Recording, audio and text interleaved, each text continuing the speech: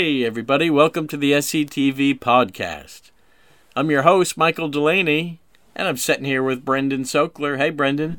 Hey, Michael. How you doing? Doing good. We got the great Arthur Meyer on the show today. Nice guy. Nicest guy in comedy. No doubt about it. And listeners, you know him from his many years on The Tonight Show with Jimmy Fallon, where Arthur was a writer and also a performer. Arthur's also one half of Two Fun Men, along with John Haskell. And you know him from other stuff, High Maintenance, Shrill. He wrote a book, also co-wrote a book called Fuds, or Foods, which is a bizarre, funny, unique book that he wrote along with Kelly Hudson and Dan Klein. Anyway, enough of bios. We had a great conversation, Arthur and I. Now, Arthur's not a big SCTV person. He doesn't know the show that well. I'd say this one was more about comedy on the whole, specifically late night writing. Definitely. And Arthur's the guy you want to talk to about that because he knows a lot about comedy and he's a real working writer. So here's our talk with the great Arthur Meyer.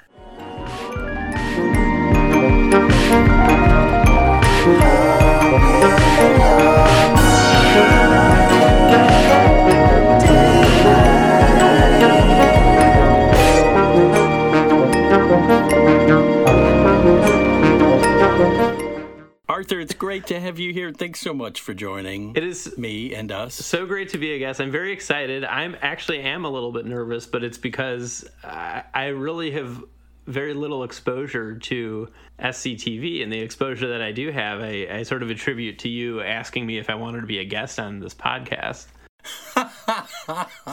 But the newcomer's perspective of SCTV is interesting, especially someone who is a sketch aficionado, which you are. One of the first things you brought up when we started talking about SCTV was the laugh track, which I've become numb to after the decades, but because I forgot how weird the laugh tracks are and were. Yeah, well, as I was watching some of those clips, I almost sort of became numb to them too, because they seem so not an action. I mean, they truly seem divorced from the actual performance. You know, they really not to say that that the laughs don't come at funny moments, but you really can hear someone actually hitting, turning the knob, when they use it. So it actually, to me, comes off as so egregious that it seems like an artistic choice. They went through a lot of changes, but throughout those changes, it did seem like a lot of the laughs were arbitrary. But SCTV is also the kind of show where different people will laugh at different moments. There's not a lot of, this is... I think of the artists knowing exactly where the laughs are all meant to be. And so the person who was doing the laughs track, who was not one of the creative team, they had their work cut out, and I guess they had their own idea of what was funny. Yeah, didn't you tell me that it was one person? Well, legendarily, in the old days, they did have a man who was a farmer who picked up work at ITV, where they shot SCTV, and they just left it up to him. He was just a chicken farmer. He didn't have... not that there's anything wrong with being a chicken farmer, or not that your sense of humor isn't valid, but that's just happens to be the man whose shoulders it fell on. Gus is here. He can do it. He's the guy. He can farm. Well, maybe it's the chicken, cross the road thing. It is the joke. So they trusted him because he was a chicken farmer. You're just far less likely to cock up. We're moving on. I'll see myself out.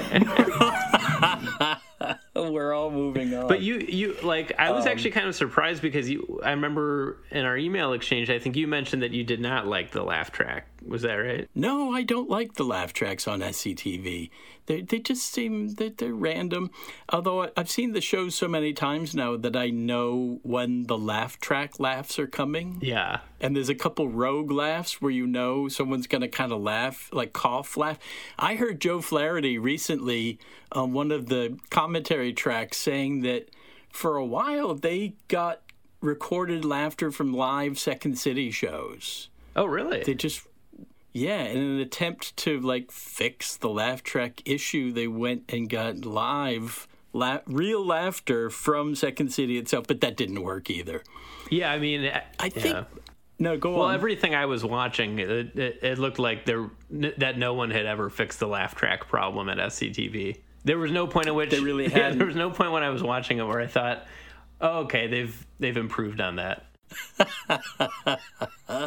No, they didn't. They really never did. A lot of the fans lobbied for the laugh track to be removed for the DVD release, to no avail. Was there like an online petition or something? I don't remember how it went down exactly. And the internet wasn't like quite as pervasive as it is now at the time. But yeah, voices were raised. Yeah. But not heated. So what is your impression? So, Arthur, you're like a lifetime sketch person, both as a fan and as a practitioner. What's your impression of SCTV? I find SCTV to be very funny a lot of the time, and a little bit maybe boring sometimes, I guess. I don't know if that's quite the right word, but maybe... I mean, it when I watch old Saturday Night Live sketches, there are certain sketches that I wonder if it was just, this was something that you had to be there at the time to kind of understand, sort of the zeitgeist or where culture was at. But honestly, a lot of the sketches I think are very funny, and I think that the performances are great. I would say my favorite cast member I think would probably be Andrea Martin, which maybe surprised me because I just knew very little about her before going into watching these SCTV clips on YouTube. But I think she's hilarious and can do anything. And I was also very blown away by Eugene Levy. I've always thought he's really funny, but I was sort of impressed by his range on SCTV. He was really, really funny. I think I agree with all what you said. I mean, it's true. If you haven't seen SCTV, you might not realize what a superwoman Andrea Martin is and how flexible and capable her and Eugene and their castmates are. But the part about it being a little boring, I can't disagree with that. I mean, the show's old. Sometimes they had too much time to fill. Mm-hmm. They had a 90-minute slot, and they really didn't want it. NBC gave them that 90-minute slot because of, I think, executive lack of creativity. They just used the SNL model of 90 minutes with musical guests, and you guys figure it out. They never had musical guests, and they were a 30-minute show that suddenly leaped to a 90-minute show, and they chose to write in the musical guests into the bits and not just prop them up and have them sing a song. That's just an insane amount of output. I mean, that's to do a. Because I worked at Fallon, and we would do an hour-long show every night, but really it was only about 15 minutes of actual comedic content, and the rest is just interviews and musical guests, Yeah.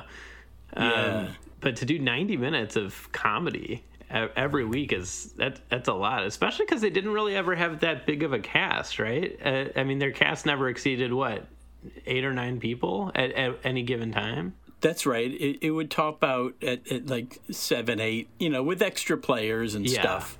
And, when they were in transition, when they had Martin Short coming in, it was, of course, sort of like having 8, but really they only had 7 max. Now, here's a question I have for you. This is what I'm very interested in, because I did some research on the show. Why did they have so many different incarnations of the cast? Were people unhappy there, or was it just sort of like a revolving door kind of situation? Because it seemed like there were a few people who stayed for most of it, but then there were some like John Candy who came and went, or Martin Short, Robin Duke, who were there later, Catherine O'Hara, who was not there the entire time. Why did they have so many different casts? They went through those changes, I think, mostly because of other ambitions. But like you say, 4 of the cast members were there from beginning to end. Mm-hmm. The first one to go was Harold Ramis, because he had bigger fish to fry, He was writer-performer season 1, then just writer season 2. By then, it was time for him to move on to movies. Right. So they had to bring in, And then the show died. They did their first 2 seasons, and the show died for a whole year, and everyone thought it was gone forever. And after skipping a season, it got resurrected by Dr. Allard, this rich doctor and surgeon in Canada. And he made them come to Edmonton and shoot at his facility, so he single-handedly resurrected the show. And so they cobbled a cast together, whoever they could keep, because John Candy was off doing other things. Catherine O'Hara was already off doing other things because the show basically went down. But then they got Rick Moranis, Robin Duke, and Tony Rosato to join the cast. And it revived the show, and the show looked great. So now all of a sudden the show's back, and it looks terrific. And after that first season, they got the NBC deal. So now the budget was bigger. Everyone's getting paid more. John Candy came back for whatever John's reasons were, and Catherine O'Hara came back for whatever her reasons were. She wanted to live a life. She said that she felt that SCTV was too taxing, and she just wanted to live her life. So what brought people away from SCTV was a love for other things, not problems with the show. And it shows, because both John and Catherine would return, and then after they would quit a second time, they would also both return as guests, particularly Catherine returning more frequently.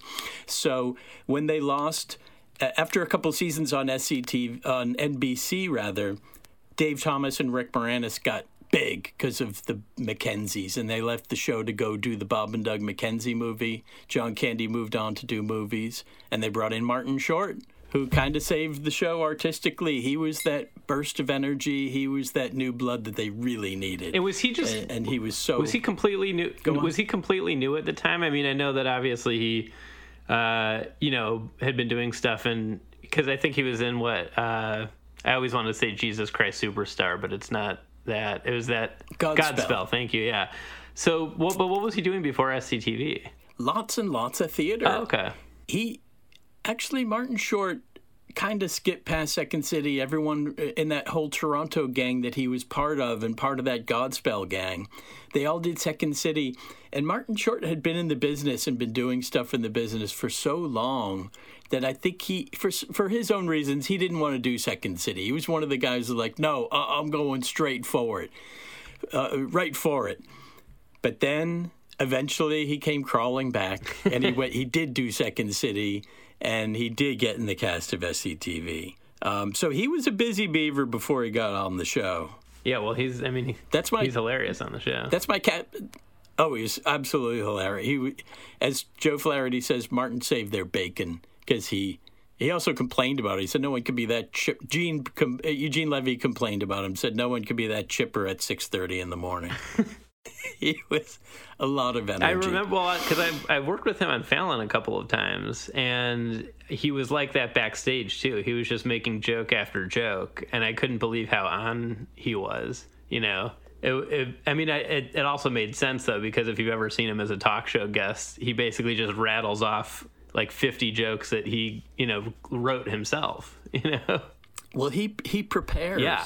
Catherine O'Hara said she didn't know how to prepare for a talk show until she talked to Martin about it. And she said, oh, you were so funny. Or, oh, I know. He told this story about when he met Katharine Hepburn at the theater. He's told it on a couple talk shows. It's a very funny story. And after Katharine heard that, she said, I didn't know you met Katharine Hepburn. And he said, I didn't. I met Shirley MacLaine, but I don't do Shirley MacLaine. She said, it was that moment she realized that you got to plan and prep and kind of write a little bit for these talk show appearances, which I think is what Martin Short does. He really prepares. Yeah, but he truly writes. I mean, he really thinks of and apparently memorizes one-liner jokes. It's very funny. It's very old school, very like Friars Club kind of roasty sort of jokes, I know. It's funny. He loves reading those People magazines and stuff like that. He reads a lot though. He reads the real stuff too. Yeah, I think. Well, I used to love following the SCTV cast And Saturday Night Live cast when they would go on talk shows, because so often they would bring a sketch with them or write a sketch or do a bit. There's somehow Martin Short would always sing a song or do a bit or just give you a little. Steve Martin was that way too, where they would just give you a little extra something. Oh, well, now Steve Martin I worked with on Fallon too, and he was the most prepared I've ever seen a guest. Like the most a guest has ever worked on their bit. That was Steve Martin. He was working on the bit, at least a week in advance, which a lot of times the guests will, maybe they read the script beforehand, but they do the majority of the work the day that they show up when you're rehearsing. But, this was a bit that we were doing that involved a pre-tape element and a live-to-tape element. And Steve Martin, I remember being on the phone with him on like a Tuesday morning, and his appearance wasn't scheduled until the following Monday. And he was asking me to sing, how the song, went. And this was 6 days ahead of his appearance. And then I remember the day of the pre-tape, which was that Friday, he showed up at least a half hour before his call time. And I couldn't believe, there wasn't any reason that he had to, need to be that prepared. It was purely that he wanted to, and it was incredible. And then and then I remember we finished the pre-tape, and I saw him, he said goodbye. He was very nice. I saw him turn and walk down the hall, and he had like a trench coat on and what looked like a fedora hat or something, and he just was walking with his back to everyone else, and there wasn't anyone accompanying him. And I just remember thinking, like, there goes a great man. So now I must go out there and sit in the velvet chair and ask him about his wife and kids and pretend as if I care. I don't care. No one cares. No one cares. I only agreed to come on this show February 29th because I thought that date didn't exist. Damn you, leap year! Who put a spell on you at The Tonight Show? Will Ferrell.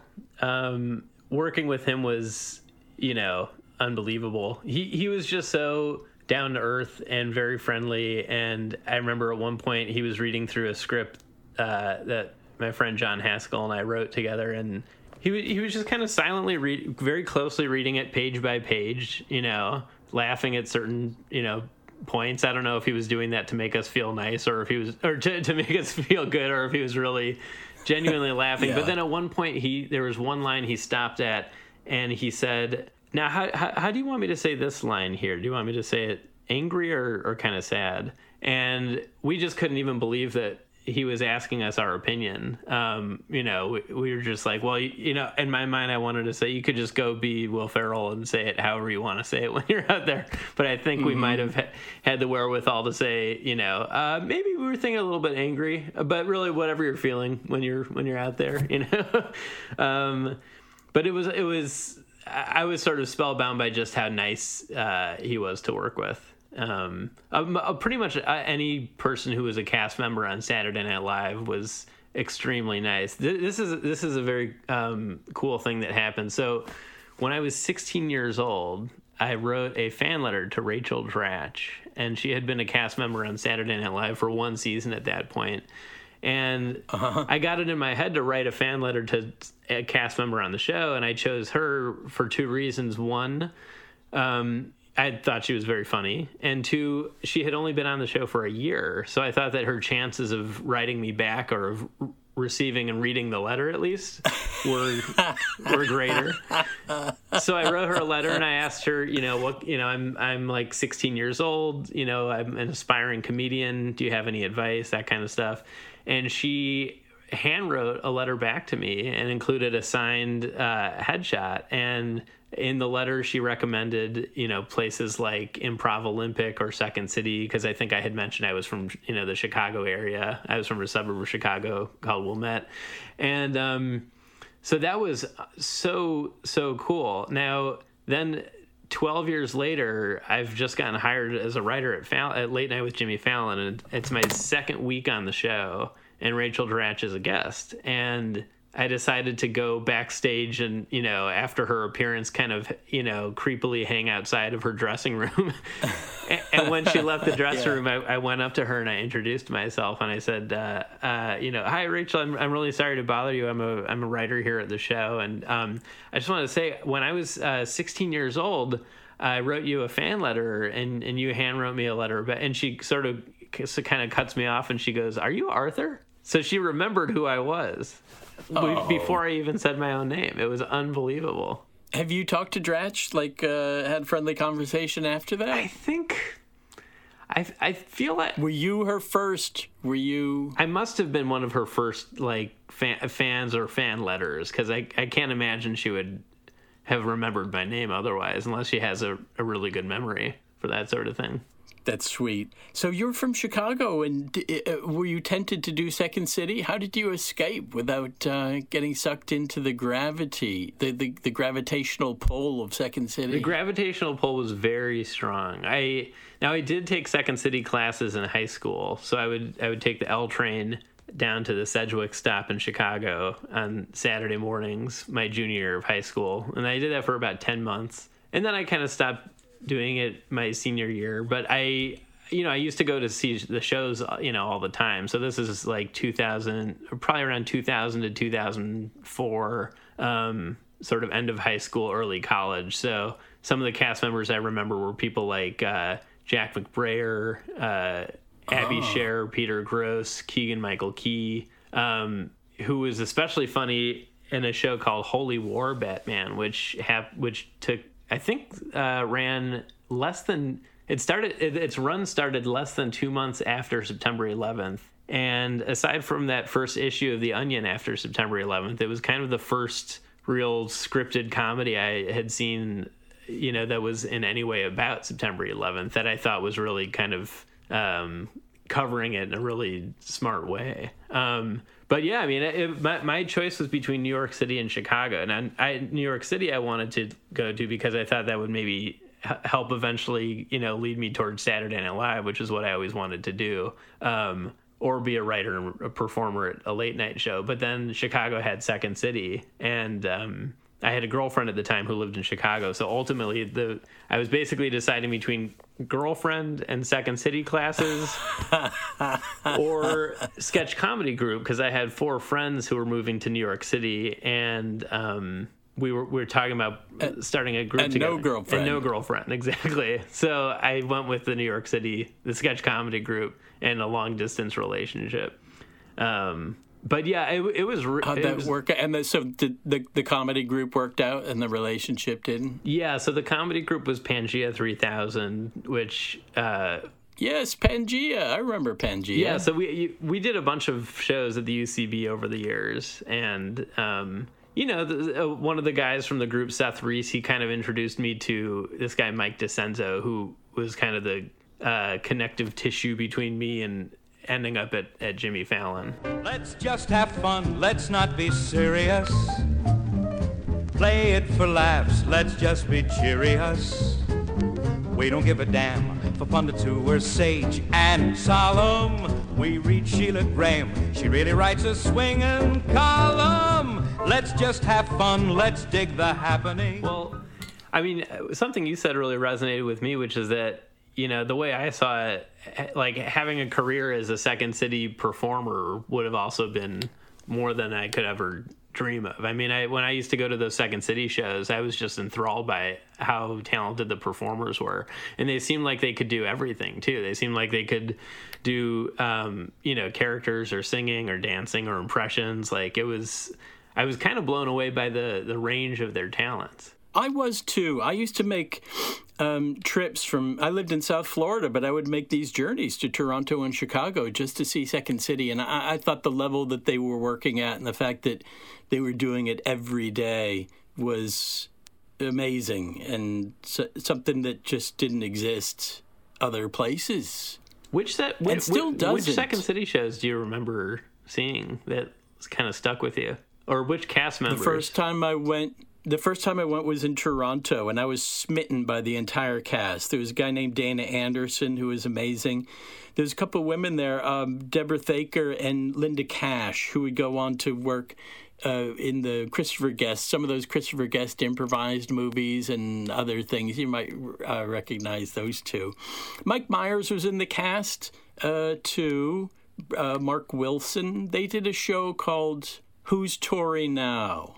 Or Bob Has Seen the Wind. Something like that. This is like mid 80s or so, like 86, 87? This would be late 80s. Yeah. And by the time I got to Chicago, they had people like Bonnie Hunt was in the cast, but I just missed her. I got to see Joel Murray, and I just missed Richard Kind. I don't remember exactly who was coming in, and I think I forget the name of the review. Ron West was doing ETC. I watched the ETC shows, too. Yes. I saw so many of them through this in a short course of years, so they're all kind of jumbled, you know. Yes, totally. But I still think that there's very few places you get an education like that in comedy where you're working, you're being paid, but those guys, they really earn what they get. They work all day and every night. And they work on holidays. They work on their birthday. At places like UCB, you don't do that. You make your own schedule. And if you're up on stage a few nights a week, you're doing very different things. They're all self-generated. It's not, you don't wake up at 10 o'clock in the morning and go, well, that's pretty late for the average person. But you don't wake up in the morning and go to work every day. It's up to you to motivate yourself and do it yourself. And comedians are generally a bit lazy and tend to procrastinate, and they're not going to do that unless you have a job to show up to. Yes. Maybe there are those go-getters who work on their comedy 8 hours a day and then all night, every night, but I don't know. I am not one of those. I'm not one of them. Yeah. I think laziness is a trait very inherent to many comedians. Can you be a Tonight Show writer or a writer on one of the big talk shows, a la Tonight Show, and be lazy? Yes, but the only reason you're not lazy is because technically you have all these deadlines that you have to meet. But it's a bunch of lazy people who have to meet deadlines.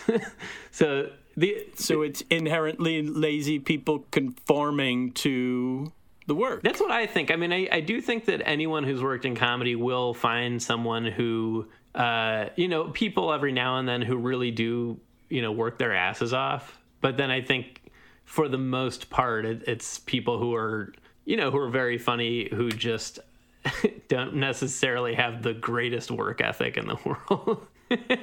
I think people who are working in this industry all work their ass off one way or another. Yeah, we just rise very late during the day, but then we keep working till like 5 a.m. It's so funny because I remember when I was at Fallon one time, Jerry Seinfeld's daughter was like interning. She was like an intern, and the interns would sometimes schedule like a meeting with the writers and just to have like an informational meeting with them, and so I met with her, and it was just me and her, Jerry Seinfeld's daughter. And at one point I remember she said, it was clear that she was very influenced by her dad, because she goes, I just think that being a comedian is just like the hardest job in the world, Wow. And I said, no, I don't think that it is. And she said, no. She goes, I just think it's like really hard, like to know what, like to find your own like voice and to, figure out like, what's going to make people laugh is so hard. And I said, like, I think that like, any job sounds so much harder than that. Like being a doctor sounds so much harder. Like driving a bus and making those turns, like everything sounds harder than being a comedian. They're trained. Yeah. They're trained professionals. I feel like as an actor, I still find myself really marveled by comedians because of the aspect of you have to know who you are. That seems like the tricky thing. And then you have a bunch of people having midlife crises because they haven't addressed that. But if you're doing comedy from your point of view, you have to have kind of figured it out. And that seems terrifying and tricky. As an actor, I'm like, I'll plug into whatever other person's work is, but you have to plug into yourself. That's scary. Yeah, well, it is scary, but then also I have found that, and I don't know if Delaney, if you found this too, that the audience tends to respond the most to the parts to the authenticity of yourself. So I was on Herald Night for a little over a year, and I didn't think I was that great at improv, but I do remember there were certain scenes that I did where I really felt like I was being myself, and in those scenes I tended to find would get generally a better response from the audience when I was just being myself more. So then the feedback that you get from the audience kind of actually gets you more in touch with who you are as a performer. That's what I've found, at least. I don't think it's that different with the scripted word and with improvisation, that you've got to get to yourself somehow. What Brendan was just saying it made me think a little bit like, well, when you're a full-on comedian, you're being you. You got to be totally you. Mm-hmm. And when you're in a play, the playwright tells you who you are. The playwright tells you if you're Hamlet or Gertrude or Othello or what, but it's still you. You've got to bring you. You got to bring you to your Othello and to your Gertrude, or it ain't going to fly.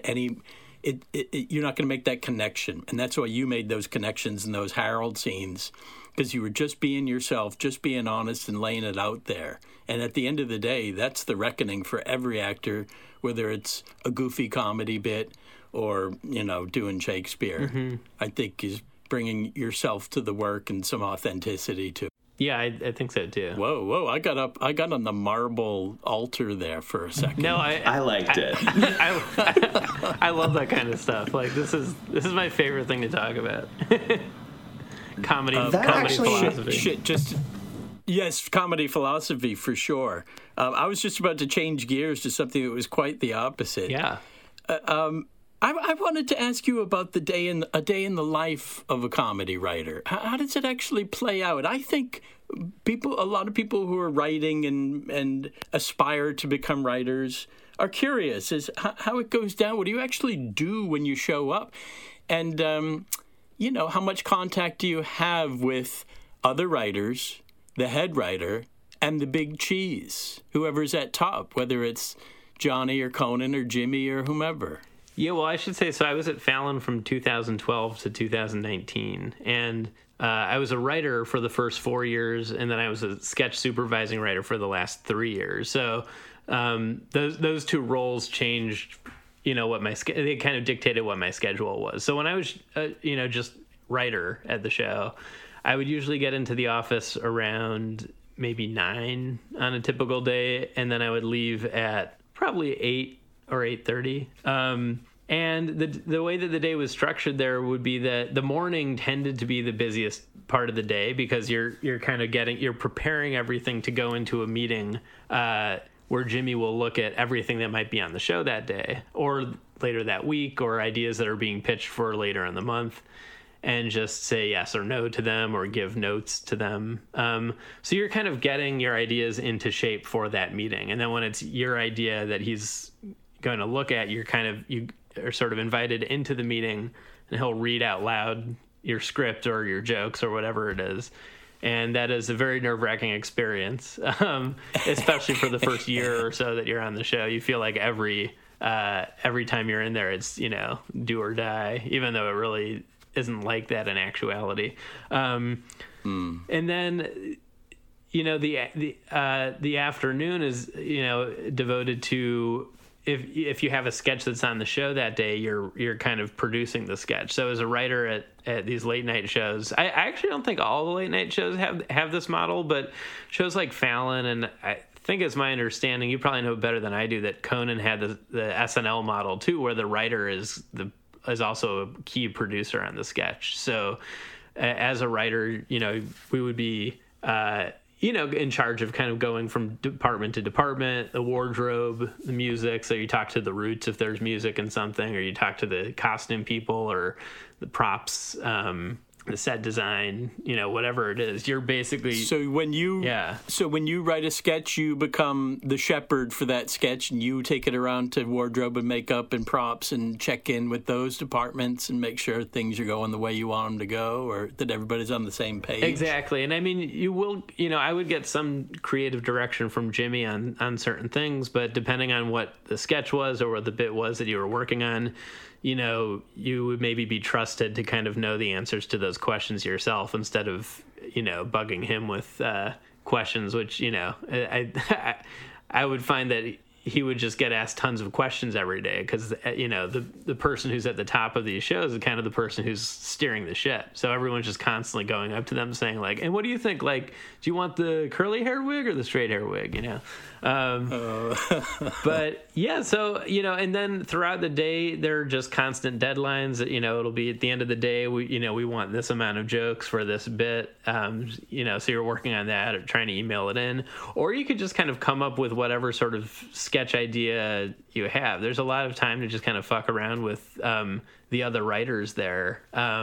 And hopefully come up with something that you think is funny. But if you're there at one of those shows long enough, as I was, then you will eventually kind of use everything in your own repertoire, which for me included a voicemail that my mom left me on my phone and, you know, years ago, which I turned into a bit on the show, or a fan letter that I wrote to Bob Saget when I was 8 years old. Bob Saget was coming on the show, and I thought it would be fun if I read him the letter. So I don't know. There is a lot of structure at these shows, but also in terms of the generating of the comedy, it's very loose and it's very much, you know, just whatever you want to do your comedy about. You know, like a lot of these shows, I think, have room for comedy that's maybe a little bit more down the middle, more kind of accessible to middle America or whatever, but then also there's plenty of room for weirdness too. So as a writer at one of these shows, you could kind of determine what kind of material you want to get on the show. You know, whether you want it. If I can interrupt here for a sec, Arthur, I find that your material is not lacking in edge, but it's extremely accessible because your shit is fun. It's fun, and it's unapologetic. You like to go straight at it. Yes. You're not coy. You know, usually, I don't remember you being coy, or do you beat around the bush? Usually, if there's a bit, you attack the bit. Yeah, well, I think that's my Conan influence. I mean, don't you think that was just such a staple of? I mean, I think the era of SNL that I kind of grew up on, there was a lot of that too, where you just say what the bit is before you get to the bit. You know, you just say like. Yes. You know, the man with bulletproof legs or whatever. You know, I mean, framing you just stuff frame that it. way. Yeah, there's something so funny about just saying what something is and then just doing it. Yeah, that's the unapologetic part. Like, we own this from the beginning. Yeah. And we're just going to go after it. I always liked your bit, Paul Giamatti visits the Cheesecake Factory for the first time.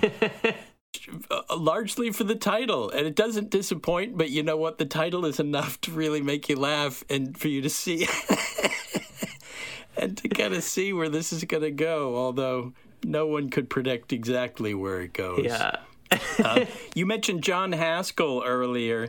He's one half of the two fun men. Were you guys fun men before Fallon, or did Fallon... Was that a matchmaker for you, too, in some way? Were you a team beforehand? Well, how'd that go down? Yeah, well, Two Fun Men actually kind of led to both of us getting being on Fallon. So, you know... Oh, that was a conduit to getting the show. Oh, that's great. I love duos, and I love that catapulted you guys. Yeah, so we had our first show at the UCB. We auditioned a show in 2009, which did not get a run. And then the following year, we auditioned a show which did get a run, and our friend Mike DeCenzo, who was a writer at Fallon at the time, he asked if Jimmy wanted to go see the show one night. So the show is called Two Fun Men Present Two Men Having Fun, and Jimmy came to see the show on Friday night, and yeah, he really liked the show, and he came backstage and, you know, gave us some nice, you know, compliments, and then a couple months later, they hired John. So John got hired first out of Two Fun Men? He did. So, yeah,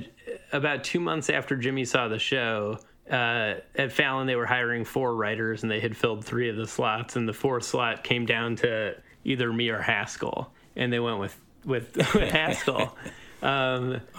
Which, you know, I was happy for John at the time, but of course I was also, you know, jealous and angry and worried that, you know, my chance had slipped past me.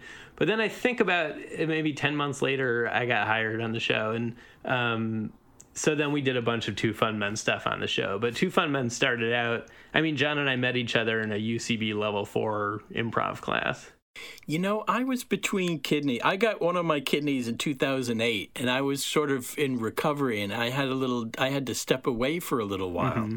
And I think that's why I missed a bunch of your stuff, because I'm wondering, why have I not seen these things? And I realized, I think it's because I was in recovery, but gee, I was such a big fan of your work at UCB. I really was, and I somehow don't remember us actually meeting.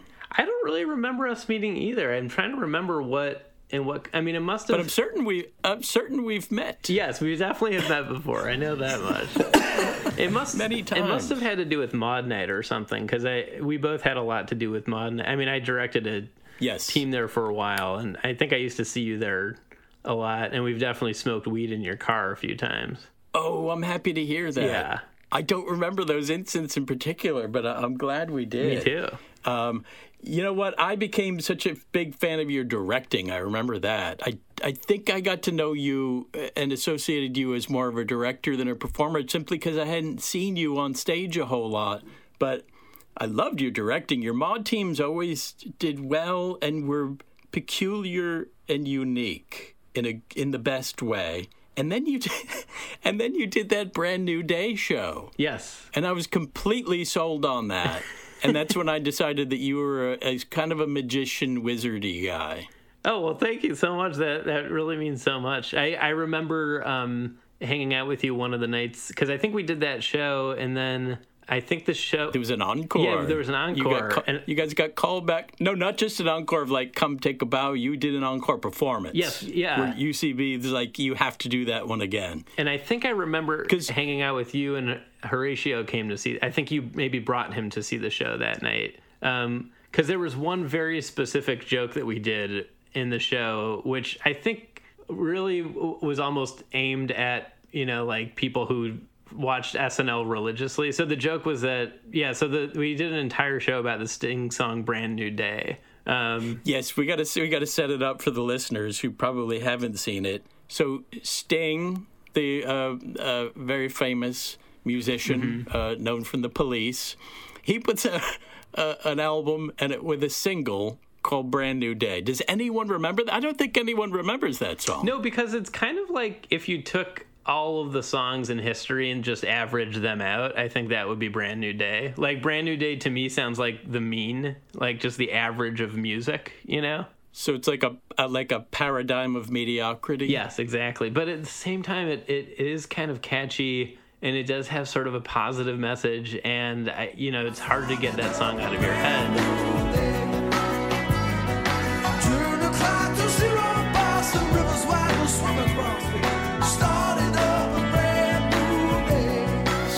You're directing decides to... We did an entire show about that song. So we did 18 different bits that... And 18? Was it that many? Yeah, because a lot of them were very short. And we think we... It had a very up with people vibe. I remember there was one that was just a dance number. Yeah, everyone's wearing sweatshirts, all different colored, rainbow sweatshirts. Yeah, T-shirts. It was single solid colored T-shirts with like khaki pants, and the shirts were tucked in. There was no irony. There was that particular section. There was no irony. There was no joke. It's just we're going to dance our asses off to this song and just celebrate. Yes, this very average radio song. Yes, it was a celebration of mediocrity, and we thought it would be fun for the show because it was kind of this theme show, which didn't really happen a lot on Mod Night, to really kind of go all out. So for us, what that meant was, for one bit we hired or we got a college a cappella group to sing the song Brand New Day at the end of a sketch, and then a different thing that we did in the show was we found a guy from Craigslist named Gerard Adamondo to play Sting, to come on as Sting, and we thought it would be fun to kind of let the audience believe that we had actually gotten like the Sting to come, like Sting himself. And I remember Mamrie Hart was introducing him, and you could kind of feel the energy in the house sort of, people were like, oh my God, they didn't actually get Sting, did they?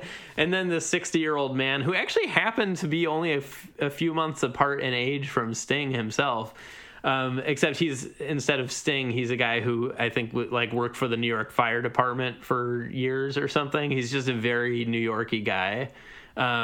He came out, and then later in the show, so yeah, he played Sting in that sketch, and then later in the show, we did a different sketch where Zach Broussard played Sting, but then our fake Sting kind of tapped him on the shoulder. You know how they do on Saturday Night Live sketches when they have someone playing, a certain actor. Like Michael J. Fox or something. Yeah, and then Michael J. Fox, the real Michael J. Fox comes in suddenly.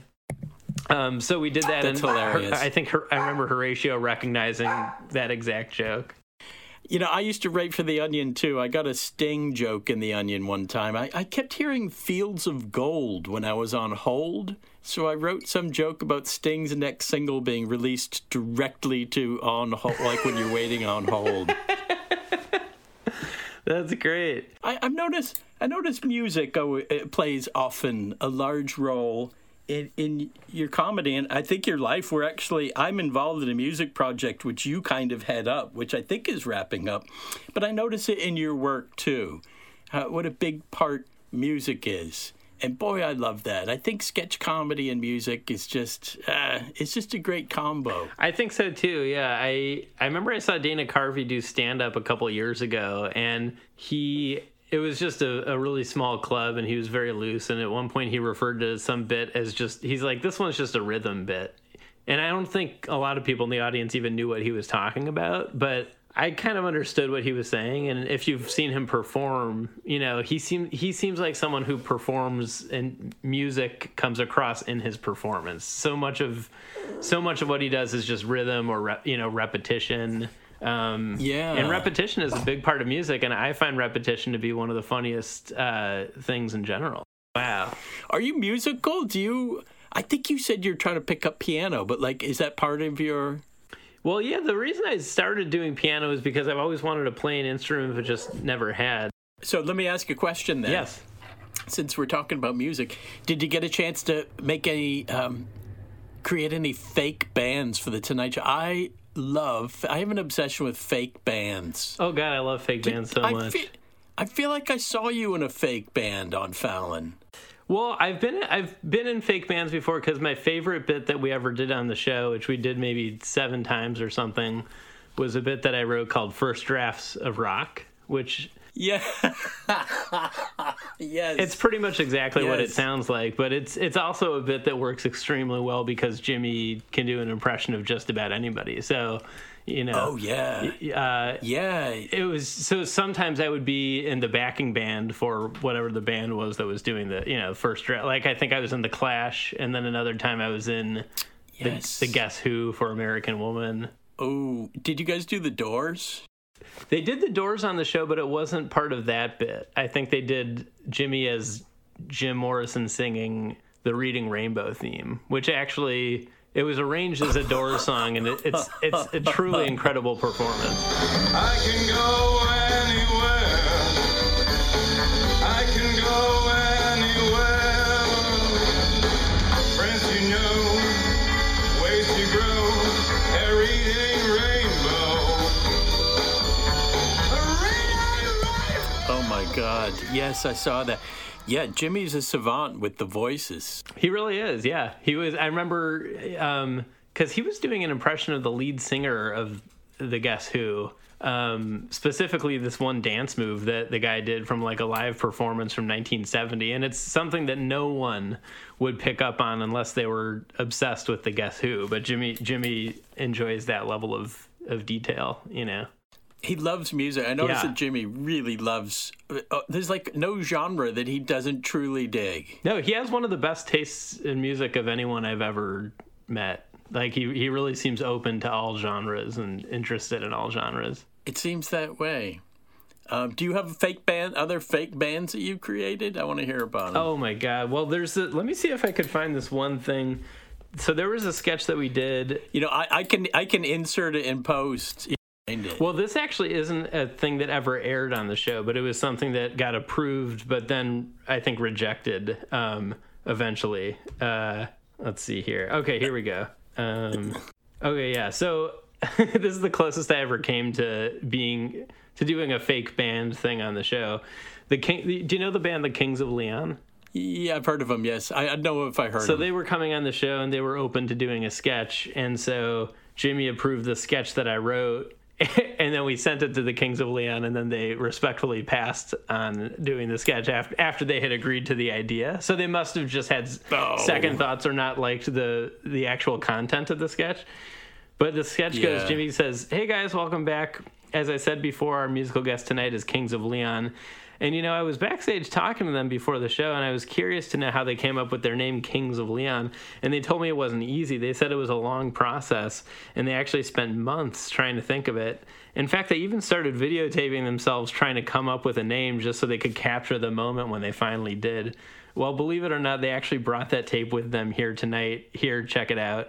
So then we're in a house or a garage with it says Nashville 1998. And they've just finished playing a song. And then Jimmy's playing their manager. He goes, "All right, boys, great practice. You sound sensational. Now, as you know, I'm your manager, Larry Leopards. I thought I should clarify that in case any of you forgot who I am. I'm going to be honest, you boys are ready to record your first album. The year is 1998. The whole world is ready for you. But the one thing you still haven't decided on is a band name. So let's put our brains together and think of one right now. How does that sound?" And then they all nod their head and agree. Great. Now, why don't we just toss out some ideas, okay? What can you guys call yourselves? And then, so this will now go back and this is about to go back and forth between me playing a different member of the band and then Jimmy responding to each suggestion. Panther Judge? No.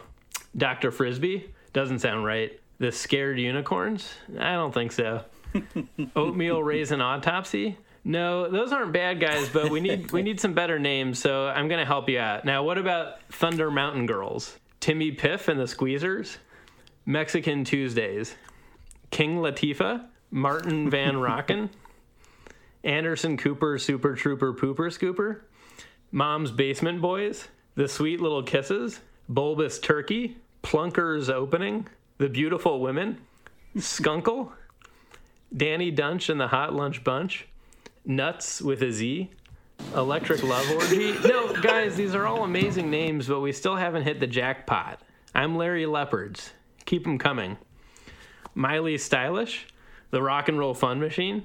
Tyler Martin? Ranger Rapp and his freaky fun friends? The University of Iowa Cedar Rapids? Music Schmusic? The Squishy Dishes? Maybe just 3 question marks so we just be called, huh? The Tiny Penis Band, the Nervous Moms, Fruit Basket, the University of Iowa Cedar Rapids, George Washington's Boner, Seinfeld, the Sweet Boogie Ladies, Matchbox 19, the Peekaboo Boys, the Assheads. Enough! These names are mind-blowingly good, but we still haven't found the right one. So here's what we're going to do. On the count of 3, everyone say the first thing that comes to mind, and that will be the name of the band, okay? 1, 2, 3, and then everyone goes, Kings of Leon. Yes, we did it. And that's the end of the sketch. No wonder they didn't want to do it. You just mocked the shit out of their stupid name. I know. Yeah, I really can't blame them. Oh, yeah, that's just rubbing their nose in it. Yeah. That's nice. When I was younger, I used to fight for everything. If I thought something was right, I used to fight for it. And then I realized I was fighting for way, way too much stuff. Mm-hmm. You got to just let shit go and, just roll with it. Did you ever, fight for something where it was, not worth it? A couple times I did, but honestly, because I've been doing sketch comedy with people for so long, and when you work in a sketch comedy group, you learn pretty quickly that the best way to, ingratiate yourself to the other people there is to know how to let go.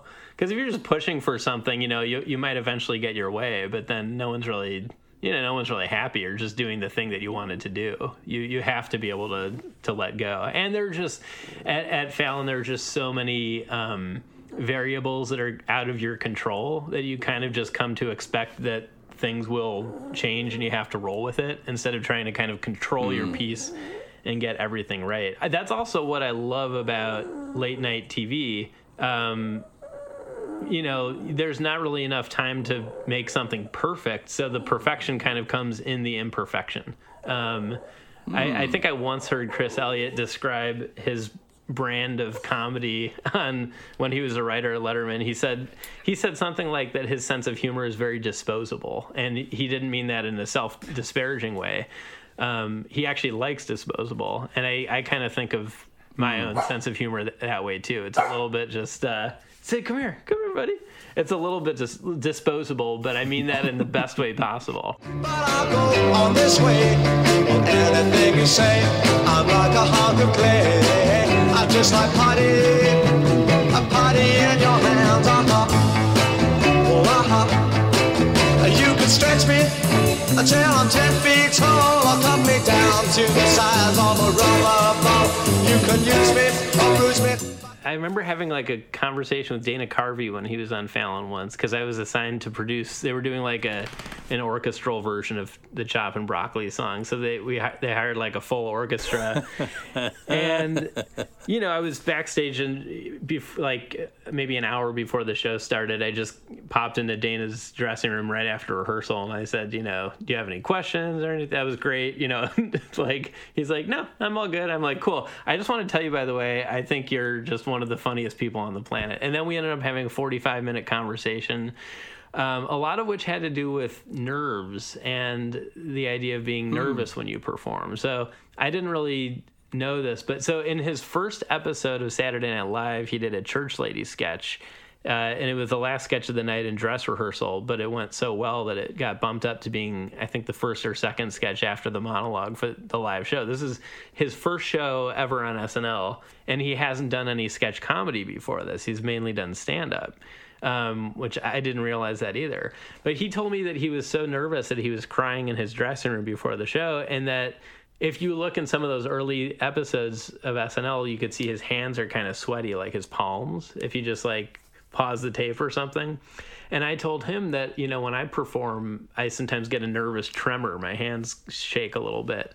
And he told me, he said, yeah, don't worry about that so much. He's like, the audience doesn't mind seeing someone nervous as long as they're also into what they're doing, as long as they're also enjoying it. They'll like, and the nervousness actually just adds kind of a human element to it. So, as long as they're not actually having a full-blown panic attack, but you could be nervous and still having fun at the same time. So that was really good advice, because then when I would perform on Fallon, I stopped worrying as much about, will the audience notice if my hand's shaking?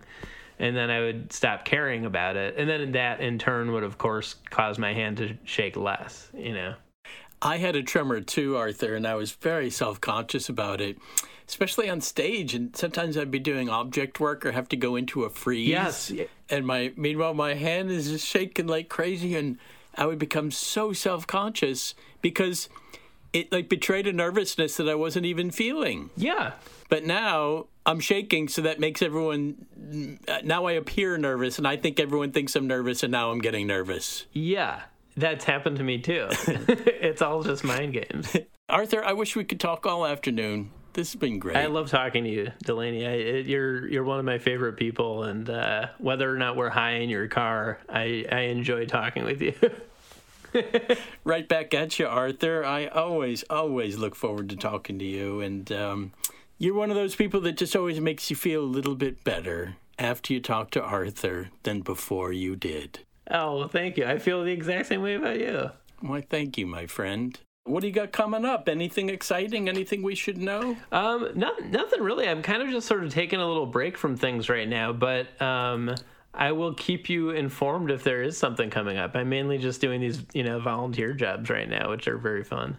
I gotta say, I can't wait to see what you're gonna do next. Oh, thank you. Well, I do have a podcast idea, so I'll let you know if that comes to fruition. Ooh, I like the idea of that. Yeah. You must have done a bunch of podcasts. Have you been on many? I've never hosted a podcast before. I've been on a bunch, but although I meant as a guest.